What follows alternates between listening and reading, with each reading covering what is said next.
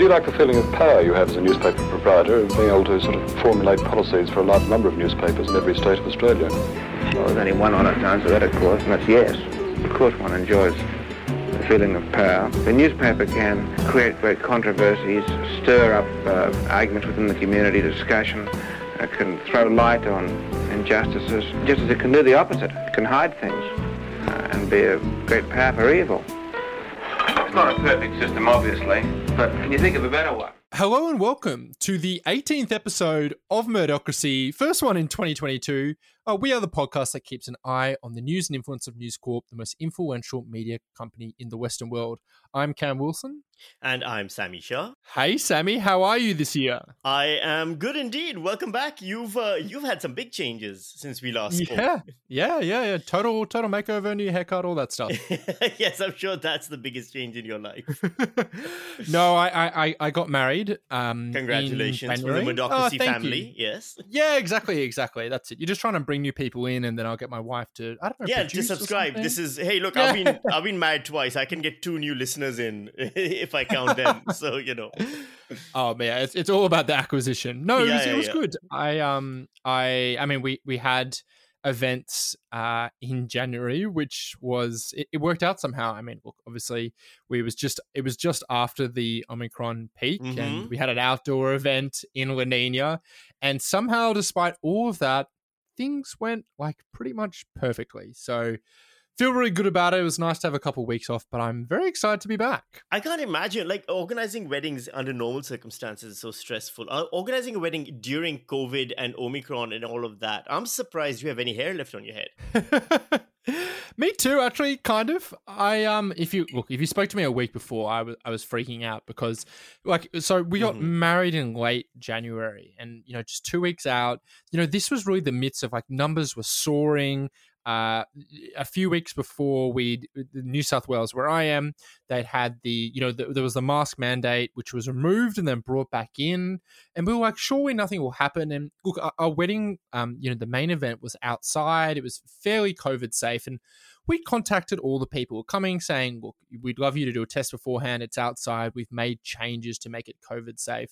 But I mean, it was just so much uncertainty because we hadn't seen numbers like that. We were in the 20,000s. I know people in, Victoria was as well. Yeah. And somehow it all just worked out. So we're back to it, and it is going to be a massive year. I mean, look, the election coming up in less than 3 months. Can you believe it? So that is no doubt going to be a huge thing. And look, we've been doing this for a lot of last year, or I think about half of it, and I'm excited to give it all my everything I can this year, and I'm glad to be doing it again with you, Sammy.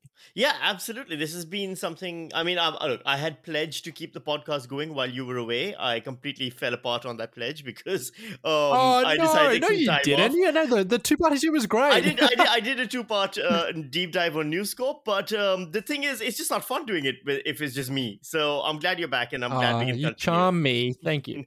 It's glad to be back. Now, just our little housekeeping things, which is, as always, we are, we pretty much do this as a labor of love, but if you support our Patreon, that helps us just pay for some basic costs and stuff. So, that would be much appreciated. That's Patreon, patreon.com/Murderocracy, MURDOCRACY.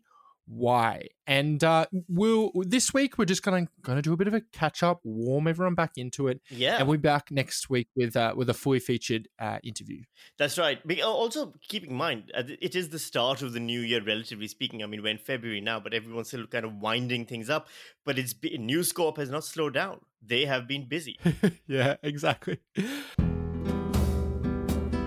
All right, and now on to our first News Corp story, News of the Week. And this is a bit of a doozy. This is a quote. News Corp Australia and Google have joined forces to establish a groundbreaking digital news training initiative which will develop and enhance the online skills of journalists across the country. An article, or should I say really a press release published in The Australian said, there's this new plan to put 250 reporters and editors each year for 3 years through a program that teaches them digital skills like storytelling techniques and data journalism. The panel of experts who will be overseeing the course include Joe Hildebrand, Hedley Thomas, who is the national chief correspondent, who also did the Teacher's Pet podcast, Eliza Barr, and a frequent, I guess, mentionee of this podcast, Sharry Markson, who actually quite famously, in her work as the Australian, once went undercover and attended a university lecture and reported on it to see how they were talking about News Corp, and now she's bringing it full circle by being, leading the university course of her own. It all sounds pretty anodyne, right? Like, oh, cool, collaboration, university stuff. Well, Amanda Mead from The Guardian reported that there was a rather negative reception, writing, academics at University of Melbourne say they were not consulted, and this move is a reflection of the antagonism that News Corp has for university journalism. She quoted the director of the Centre for Advancing Journalism at the University of Melbourne, Andrew Dodd, saying that he first heard of this move, of this big establishment, when he read the press release. He said, our concern is the training that is happening through the business school, and that News Corp is seeking to work with the business school so as to avoid the kind of questioning culture of liberal arts and humanities faculties. It's a reflection, really, of the antagonism that News Corp has had for university journalism program over many years. Sammy, this one hits rather close to home for you, doesn't it? It does indeed. So full disclosure is I am a university lecturer at the University of Melbourne at the Centre for Advancing Journalism. It's not a full-time job. It's something I do on a contractual basis, so contract to contract. And so I'm not a full-time staff member. Therefore, I'm not privy to a lot of the university goings on. I go in, I teach my classes, I meet up with some of my other colleagues, and I leave.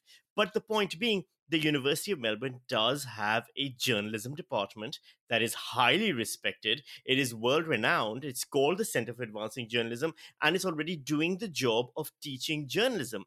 So the idea that all of a sudden a whole new section of the university is now doing the exact same thing, but under the aegis of the business school, is a very confusing thing indeed. And some of the quotes that have come out since the announcement, including Andrew Dodd, who is my boss. And again, I do not speak at all as a representative of the university. I am not speaking as a representative of the Centre for Advancing Journalism.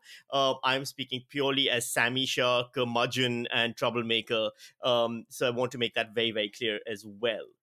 But yeah, some of the quotes that have come out have been fairly interesting because as one of the things that was said by News Corp is that there's no doubt that at News over time, there has been tension or skepticism about some of the journalism schools. And I must say, extraordinary skepticism in the journalism schools about News Corporation, which I feel is a bit of an unfair characterization. I mean, I teach, a few courses. I have taught a few courses now in the last 2 years there at the university. And the News Corp outlets are given the exact same treatment as any other. Their mistakes are brought up, as are their victories. Many of our students have gone on to become journalists at News Corp right after graduation. So it's a very strange thing that they've done here. And I think it's largely because they want a level of control. My theory is that the university otherwise wouldn't have allowed with the Centre of Advancing Journalism. It kind of speaks a little bit to the corporatization of Australian universities as well, I think. Yeah, it does draw in a lot of things. I mean, the thing that I think is one of the big points we've kind of harped on about that I don't think other places cover as much is the role, is the relationship between News Corp and Google, and seeing them also have a role in shaping journalism courses or I guess journalism courses, again, is another example of like journalism these days increasingly has to fit into, the confines of something like what performs well on a Google search to do well. And that's a big part of the pitch of this, that, they're saying, like the kind of subtext is we're not going to teach you airy-fairy, journalism stuff. We're teaching you concrete skills that will actually allow you to commercially apply your work. Can I play devil's advocate here and say, there every now and again, this happens on Twitter where journalists en masse, for some reason, decide that they need to tell everyone that either they didn't study journalism at uni or the ones that did, they didn't learn anything. Yes. There's a pride there in is a ignorance. reputation, yes. At least amongst... That's true, and we'll get into it. But, like, there is, it's a bit of a meme that, like, journalism schools, at least in the past, these are often like when you're talking professional journalists, they're often talking people who are many, many years out of universities. And I know that university teaching has come a long way, even in a decade. But like, what do you think about this? You're someone who teaches now. Yeah. Have you seen in universities a real desire to try and teach, more applicable skills? Or do you think that when people brag about saying, well, I didn't learn anything that I used in my degree, are they missing the point that like they did learn things or ideas and concepts that may not, be the same as, busting out a super quick SEO headline, but have like grounded their practice? Yeah, I mean, look, part of it is, and this is an important thing to point out, is that a professionalization of journalism has been an ongoing discussion in the journalism field for a very long time. Should there be a certification required for journalists? Should a journalist, what skills should a journalist know before even walking into the job on their first day? Is a degree requirement? Should we have a union? Should we be required to get a certification as journalists before we get to be journalists? These are things that have been in the journalism discussion for a very long time. But at the same time, I know I teach at the University of Melbourne at the Centre for Advancing Journalism. The whole airy-fairy kind of, the philosophical approach to journalism thing, a lot of that has been gutted from the courses over the years because people realize it's not practical, it's not useful. One of the things, for example, that's mentioned over here is that, and this is said by Campbell Reed, by the way. Campbell Reed is the Murdoch's corporate affairs executive, who's also the head of the Digital News Academy, which is what the organization has been called at the University of Melbourne. And he said that basically the business school was chosen because it's unashamedly about the business of journalism, and they wanted to design a curriculum from the ground up. That's stuff that we teach. One of the courses that I teach focuses on SEO, search engine optimization, how to write headlines that work best within, search engines, how to write headlines that work best for social media, how to tailor your content to work best in multiple medias and everything like that. And then also how to be a journalist and earn a living being a journalist in the modern age. This is not a theoretical PhD in journalism that has got no basis in reality. This is very much training the new journalists of tomorrow to go out there and do their jobs. And many of them do get jobs and do their jobs well. So this seems like a institution that wasn't needed, wasn't required, and exists largely to create a whole new fleet of journalists that News Corp personally can stamp on, or get their stamp on rather, than all the other journalists, journalism students in Australia. It's a very cynical move, in my opinion. And the University of Melbourne kind of signing up to do it so eagerly and kind of cutting the Centre for Advancing Journalism out of the entire equation is also a growing evidence of the mistreatment of academics, the completely disregard academics are given in universities today, and how much of the university is just a private business earning profit for shareholders. I'll just say this, by the way, allegedly. Let me just throw in allegedly quickly before I get fired, before my next contract isn't renewed, as I shit on my bosses. You mentioned the idea of some kind of certificate or like certification or having to join some kind of board for being a journalist. Is that something that you think that we should do? I'm very conflicted. I know that it's not how journalism has worked forever. Journalism has been a field where, that's how I got to be a journalist. And that I was an English major. I was working in advertising. I hated my job and I hated my life. And I joined a news company and I got trained by this amazing staff and team. And that's how I became a journalist. I never had to get a certification. I never had to do an apprenticeship. But a part of me does think some of the problems inherent in journalism today, including the lack of trust that the general public has, but also things like breaches in journalistic ethics. There's no way of supervising them. We've got, for example, a body in Australia that in theory is supposed to oversee journalistic breaches, but really can't really hand down very much in terms of effective punishment. Is very much a paper tiger in terms of its effectiveness. I always wonder, maybe journalism might be improved with some level of regulation beyond just what journalists impose on themselves, because in the end, I never trust people who police themselves because they're always going to be lenient. So is it an industry that needs it? I would argue yes, but I'm also, very not naive. I'm very aware of the pitfalls that path might cause as well. I don't know if it's a solution to all our problems. I think it might be a solution to some of them, though. Yeah, what about yourself? I think it's interesting. I think it's almost a bit of a moot point now because the cat is out of the bag with citizen journalists and social media. Anyone can be a journalist now. So I think it's almost a bit too late. But anyway, hey, on to our next story. News Corp continues to post strong financials, in fact, recording its best ever quarter since it spun off their entertainment assets in 2013. So Robert Thompson, who's an Australian, but is the chief executive of News Corp internationally, said the company's businesses were thriving, particularly at the digital, real estate services, Dow Jones, and book publishing segments. Also notably, the section that publishes the Oz picked up, citing a return in advertising revenue, which nosedived during the pandemic, as well as increased subs and also circulation. But an interesting wrinkle was that while Foxtel gained subscribers up to 3.9 million, its revenue fell 31%. Nine's Zoe Samios writes, the results, which News Corp attributed to a fall in residential broadcast revenue, the closure of pubs and clubs, and popularity of sports events such as the Ashes on free-to-air television, come as senior executives at the media conglomerate mull whether a public listing, as we've mentioned before, is the best step forward for the business. Sammy, you'd have to think, amid all this, when with Foxtel, with the rise of streaming, they'd be trying to get Foxtel off the books sooner rather than later before things get worse, right? Well, I don't know if they get. I think that I think part of the criticism, or not the criticism, the analysis of why Foxtel fell is accurate. Because of lockdowns, you did see a fall in sports, events. You did see a fall in pub, events and things like that. Where you go down the pub, in the pub, everyone watches the footy game, etc. That seemed to be happening a lot less. Lockdowns are largely over. God forbid, there's another variant which will suddenly kill all of us, but overall it does seem as the lockdowns are over. I think there's a very good chance that drop in revenue was temporary and was linked to that, and we'll see a rise again. Will it return back to the numbers Foxtel enjoyed before? Not at all. I think streaming has made that clear for all the channels. But if News Corp is good at anything, it's been surviving all technological changes every single time they've come around. I mean, that's one of the things I learned while doing that deep dive into News Corp, is how adept they are at adapting to the times, or rather, at least how adept Rupert Murdoch has been at adapting to the times, taking the risks and taking the body blows, but coming out on top regardless. So I think in this case, Foxtel itself will see less of subscription than it has in the past, but more than it has in the recent past.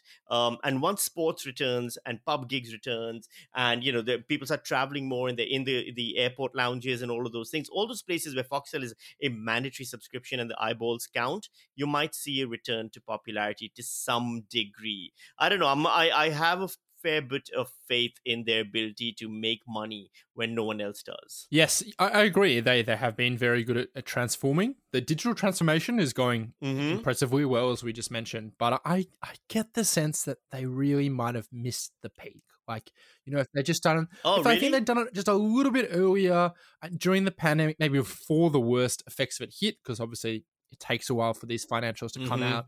Like, I don't think things are going to get any better for them. And, particularly people who've cancelled and stuff, I really just want to go to streaming services. And yep, things will return, no doubt. But I think the best days of Foxtel are behind them. See, have you ever had a Foxtel subscription? No, I haven't. And I've never never really needed one. And I mean, I think the statute of limitations will allow me to say that I pirated a lot of stuff when I was younger, so I'm probably outside of the age bracket then. And now when there's streaming services, there's nothing on those, on Foxtel that I can't get elsewhere. The interesting thing that I've started to do, or I'm kind of starting to do, is I read this article that suggested saying, like, why don't you just cancel your subscription services all the time and pick them up whenever there's something that's relevant? Because there's no benefit to be on a subscription service if you don't actually use it. And there's no benefit to stay on there for like a month. Like, it's not like, a membership at the MCG where you wait for years and then you finally get there, you got to keep it. Like, you can just pick it up whenever and you're not losing anything, but you're potentially gaining money. So I think that is going to start to also hit them as well. And maybe that's where Foxtel also kind of is a bit more steady, because you get it installed, you pay an installation fee, you have a set contract. Maybe they'll still like that as part of their business, because it provides some consistency, as consumers apparently are increasingly doing what I was just talking about. Well, I think, one of the stories which we'll get into as well, this will come back a little bit, is, print media, for example, and print newspapers. I think a subscription to Foxtel is very similar to a subscription to a print newspaper, in that there is a physical element involved as opposed to just subscribing to a streaming service. I have Binge. I think I probably use Binge and watch Binge more than I do almost any of the other streaming services I have subscriptions to, because it's got good HBO content. But I've never seen a single, Foxtel specific TV show. I think that's safe. I'm actually saying with you. I think Binge is probably. I mean, the interface is actually quite bad and buggy, but the content is good. Since you mentioned it, Yes. why don't we jump onto that? So this didn't get much Yes. attention, but News Corp papers have actually jumped in price in January. They've increased by up to 30 cents to $2.50 a day. So Crikey's Christopher Warren writes that he thinks it's an effort to push readers onto digital subscriptions. He says, it's trading on the increasing elasticity of the cover price of the print product, which tells us that higher prices reduce sales.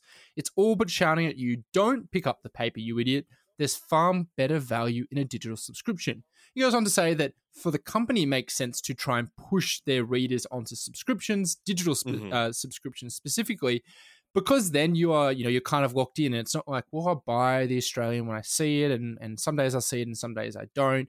Trying to get everyone to, be on that subscription, giving them that subscription money that businesses seem to love. Sammy, do you think it's that simple? Do you think that they're trying to price out their own customers to send them towards their digital stuff? Or is it just potentially the reality that printing costs more, and as people move away from physical papers, there's less of economies of scale, so it starts to cost even more? I think the latter is more likely the reason. I think also one of the reasons is because the subscription model of the print newspaper, if you for example are increasing it by 30 cents per day, you're also going to be increasing the overall subscription package, right? For the Australian, the annual subscription, 6-month subscription, etc. And the places that have these subscriptions don't tend to be individuals as much anymore as they are institutions, organizations, airlines, offices, businesses, other news channels, etc., etc. These are the places where the print subscription to the print newspaper is still an ongoing thing and will remain an ongoing thing forever. So I think News Corp can go, look, most of our actual readers, our human individual readers, are moving to digital or have moved to digital. We can increase the price. We're not going to lose them. They'll just continue moving on to digital. But increasing the price does help them offset the price increases that they're facing from the from the printer's end and from the printing end, by, forcing the people who are locked into subscriptions and are never going to cancel them to pick up that price increase. Does that make sense? I think that makes sense. And I think just generally trying to get people to subscribe. I remember, I think in uni, they used to offer these cheap subscriptions for students where it was like a total loss leader. But the idea was to get you hooked on the good stuff. Mm-hmm. And I remember, I think I had a subscription to something ridiculous like the AFR, which as an 18-year-old who was just not that interested in it, it was a complete waste. But it was like $1 a week, and I was like, yeah, cool, no worries. And just like the papers would just like absolutely, they would just like, there'd be heaps of them, they'd pile up. But you never kind of get round to actually like canceling it. So I just had this like constant stream of like those plastic covered newspapers like in my bin, but I never got really around to getting rid of it until I think I actually just like aged out of the price. So maybe that's what they're going for. They're hoping. Right. They're hoping just to have people forget about them or be too lazy to actually cancel them. All right. Now, this was another thing that actually came out of the announcements to Wall Street and the ASX, which was that News Corp has been the victim of a multi-year hacking allegedly for China. So this was discovered in January. The hack affected employees, including journalists in the US and the UK at publications such as the Wall Street Journal and the New York Post. News Corp Australia was actually not affected. Apparently, this is one in a series of hacks of Western media companies by Chinese hackers going back a decade. Now, Sammy, I don't know if this is just me being like the classic, like self-centered journalist, but doesn't the industry already have enough problems? Do we really need to be do we really need to be the target of state-sponsored cyber attacks too? The weird thing for me here isn't even the added stress of being hacked now. Because look, let's be honest, we all assume, if not China, then the NSA or ASIO or someone's hacking everything that we do all the time probably. anyway. Yeah, I mean, it's what makes me feel less lonely, knowing that somewhere out there's a government employee watching me through my computer. They're probably listening right now, so hi to my assigned agent. I hope you're enjoying it. Absolutely. Yeah, Happy New Year. I hope you're doing well. I hope your family's a lovely family.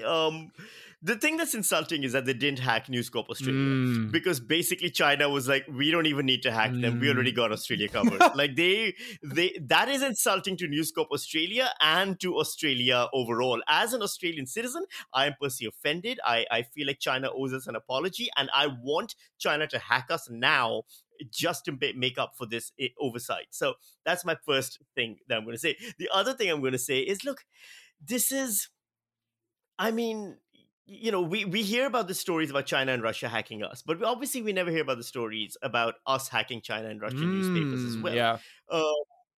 This is an age-old thing. Do you really think that the intelligence agencies of our part of the world, of our allies and us, aren't doing the same thing to our enemies? Because that would be stupid and inefficient of us, and in fact quite irresponsible of us to not be doing that as well. So I just assume that if China's hacking us, we're hacking them. We hear about it because we have more of a free press. China might not, announce it in their press because it makes them look bad. Same thing with Russia. Although Russia has in the past announced this from time to time about US hacking of, Russian government and Russian press computers as well. You can see some of the story in the Russian press, but yeah, I don't think it's as shocking as we might want it to be. It's a great news story, but it's not a new news story. I like how you just casually dropped in there the fact that you seemingly consume Russian press. Wow, so I mean, no big deal. No, I'll tell you why. I was just reading in the Moscow Times because whenever I do like, my News Weekly podcast, which is the news satire podcast. And over the years, I've been doing news satire basically since 2006, 2007 in Pakistan. And I always tried to do a news satire that wasn't centered around the country I was in, but was more global. And the temptation always is, I look at the BBC, I look at the New York Times, I look at, whatever's in Australia, and that's it. So I try to branch out. I'll try to look at what's happening in Russian press, what's happening in Indian press, what's happening in some of the China Morning Post, what's happening in Hong Kong, like in other newspapers and magazines and things in other countries. And you find that it gives you a really interesting perspective on things like the Ukraine crisis right now. I've been watching a lot of Russian, state propaganda news media to see how they're spinning it for their people. So I find it interesting. I also find it informs my comedy a lot better when it's more researched and well-rounded. No one cares. None of my listeners have ever noticed the amount of research I'm putting into this goddamn thing, but that's who I am. I care. And I also think that there may be a potential for News Corp to expand into Russia. There's like hundreds of millions of people there, and I don't think they have a publication there. Although I think you might have to, there's probably a little bit of paperwork to work out with Putin, but I'm sure they can make that work. Finally, onto... I'm sure. Look, if Trump could make it work, anyone can. Finally, on our last piece of news, this is a nice little nugget of News Corp-related gossip. Lachlan Murdoch has reportedly hired Sue Crisenthal, SC, which raised eyebrows because she represented Geoffrey Rush in their suit against News Corp, which cost them more than $5 million in damages and costs. So this is from Stephen Brooke and Samantha Hutchinson in Nine Papers. They write, she turned heads at Lachlan and wife Sarah's A-list party in December when she turned up with her husband, barrister Kieran Smark. At the time, her invitation seemed like a remarkable gesture of graciousness on Murdoch's behalf, but she has been, in fact, working for them, and there was some speculation whether that had something to do with a forthcoming unauthorized biography of Lachlan Murdoch, or perhaps for just dealing with some other defamation interests. Sammy, would be really curious to know what you think about what this actually says about elites, the people at the top, that, someone who had clearly cost the company a non-insignificant amount of money. I know that they're obviously a very, very big and wealthy company, but it's high profile, and she handed them a defeat. What do you think it says that they're willing to, I guess, I should say that Sue actually, I believe, because of the first cab off the rank rule as a barrister, kind of has to take this. But what do you think that it says about Murdoch that he's like, this person beat us, I want to get them on side? I think it comes down to that old, it's not personal, it's business thing, right? In the end, a lot of these things are just seen as business transactions. And, if someone beats you, that's a person you want in your team because that means they're really, really good. There's also a few other things. Like Sue Crisanthau she's a celebrity defamation lawyer in Australia. She's handled some big cases. I think she represented Sarah Hanson-Young against... David Lionhelm? Thank you, David Lionhelm. Yes. She handled Sarah Hanson-Young's case. And that. She was also very famously and quite controversially involved with the Christian Porter case, where she was supposed to represent Christian Porter. However, Joe Dwyer filed a suit against her and said that a federal court ruling decided that Sue Crisanthau should not be representing Christian Porter. They ended up having to pay something like $430,000 because of a conflict of interest issue. And then when you dig a little deeper, you find that News Corp was denied documents from the case about Christian Porter's star barrister, Sue Crisanthau, which is a headline from just a few months ago. So, getting Sue Crisanthau on the books gives you access to a lot of wider Australian, celebrity gossip. And by celebrity, I don't mean superstars like actors. I mean celebrity like Christian Porter, like Sarah Hanson-Young and all these people. Obviously, she's a top-notch lawyer, so she's never going to breach confidentiality. But just think of the quality of representation you have if, for example, theoretically, Lachlan Murdoch decides to take the publisher or the author of the unofficial, biography about him to court, and he can say, this celebrity defamation lawyer is my representative in this case. It's going to be quite a boost. Yeah, as a, the family vibe, which is permeates through the company, is that they like winners and they're happy when they can kind of also, use their resources to kind of bend other people to their will. Now, this wasn't like a fully bending to the will, but I'm kind of thinking about how News Corp has waged a war against Facebook and Google for a decade, and now they're doing these collaborations and being paid tens of millions of dollars for them, and they're happy to do that. There's no bad blood when it comes to either, getting what you want.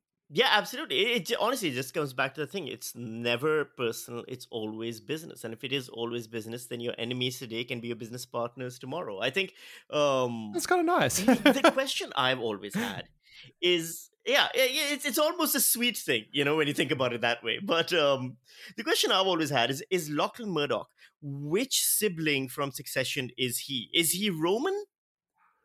Oh God, I think I think actually I've read some stuff on this, and essentially the answer is the characters were written with inspirations from obviously different siblings, but also different families, to the extent that you can't really, it wouldn't make sense to kind of say this character was inspired by this character. So, but like, yes, right.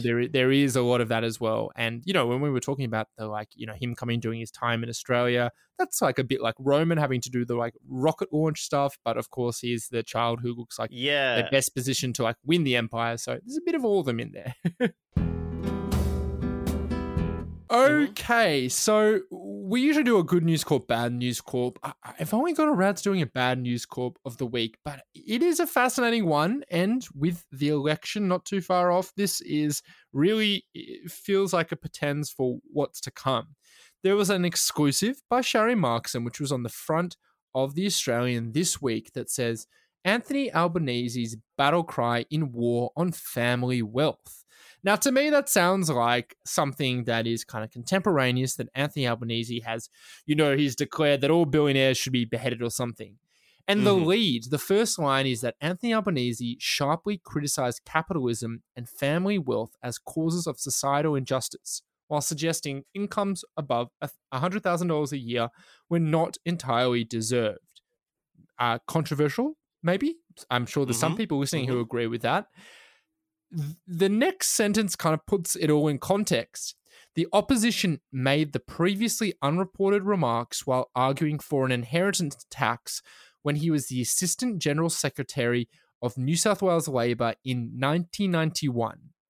So this comment, which was literally made 31 years ago, was rolled out and to be honest, like, you know, they did qualify the fact that this was 30 years ago. But if you were someone who just saw the headline or even who just read the first line, you'd be like, wow, I can't believe Albo did this. I thought he was trying to do a small target election stuff.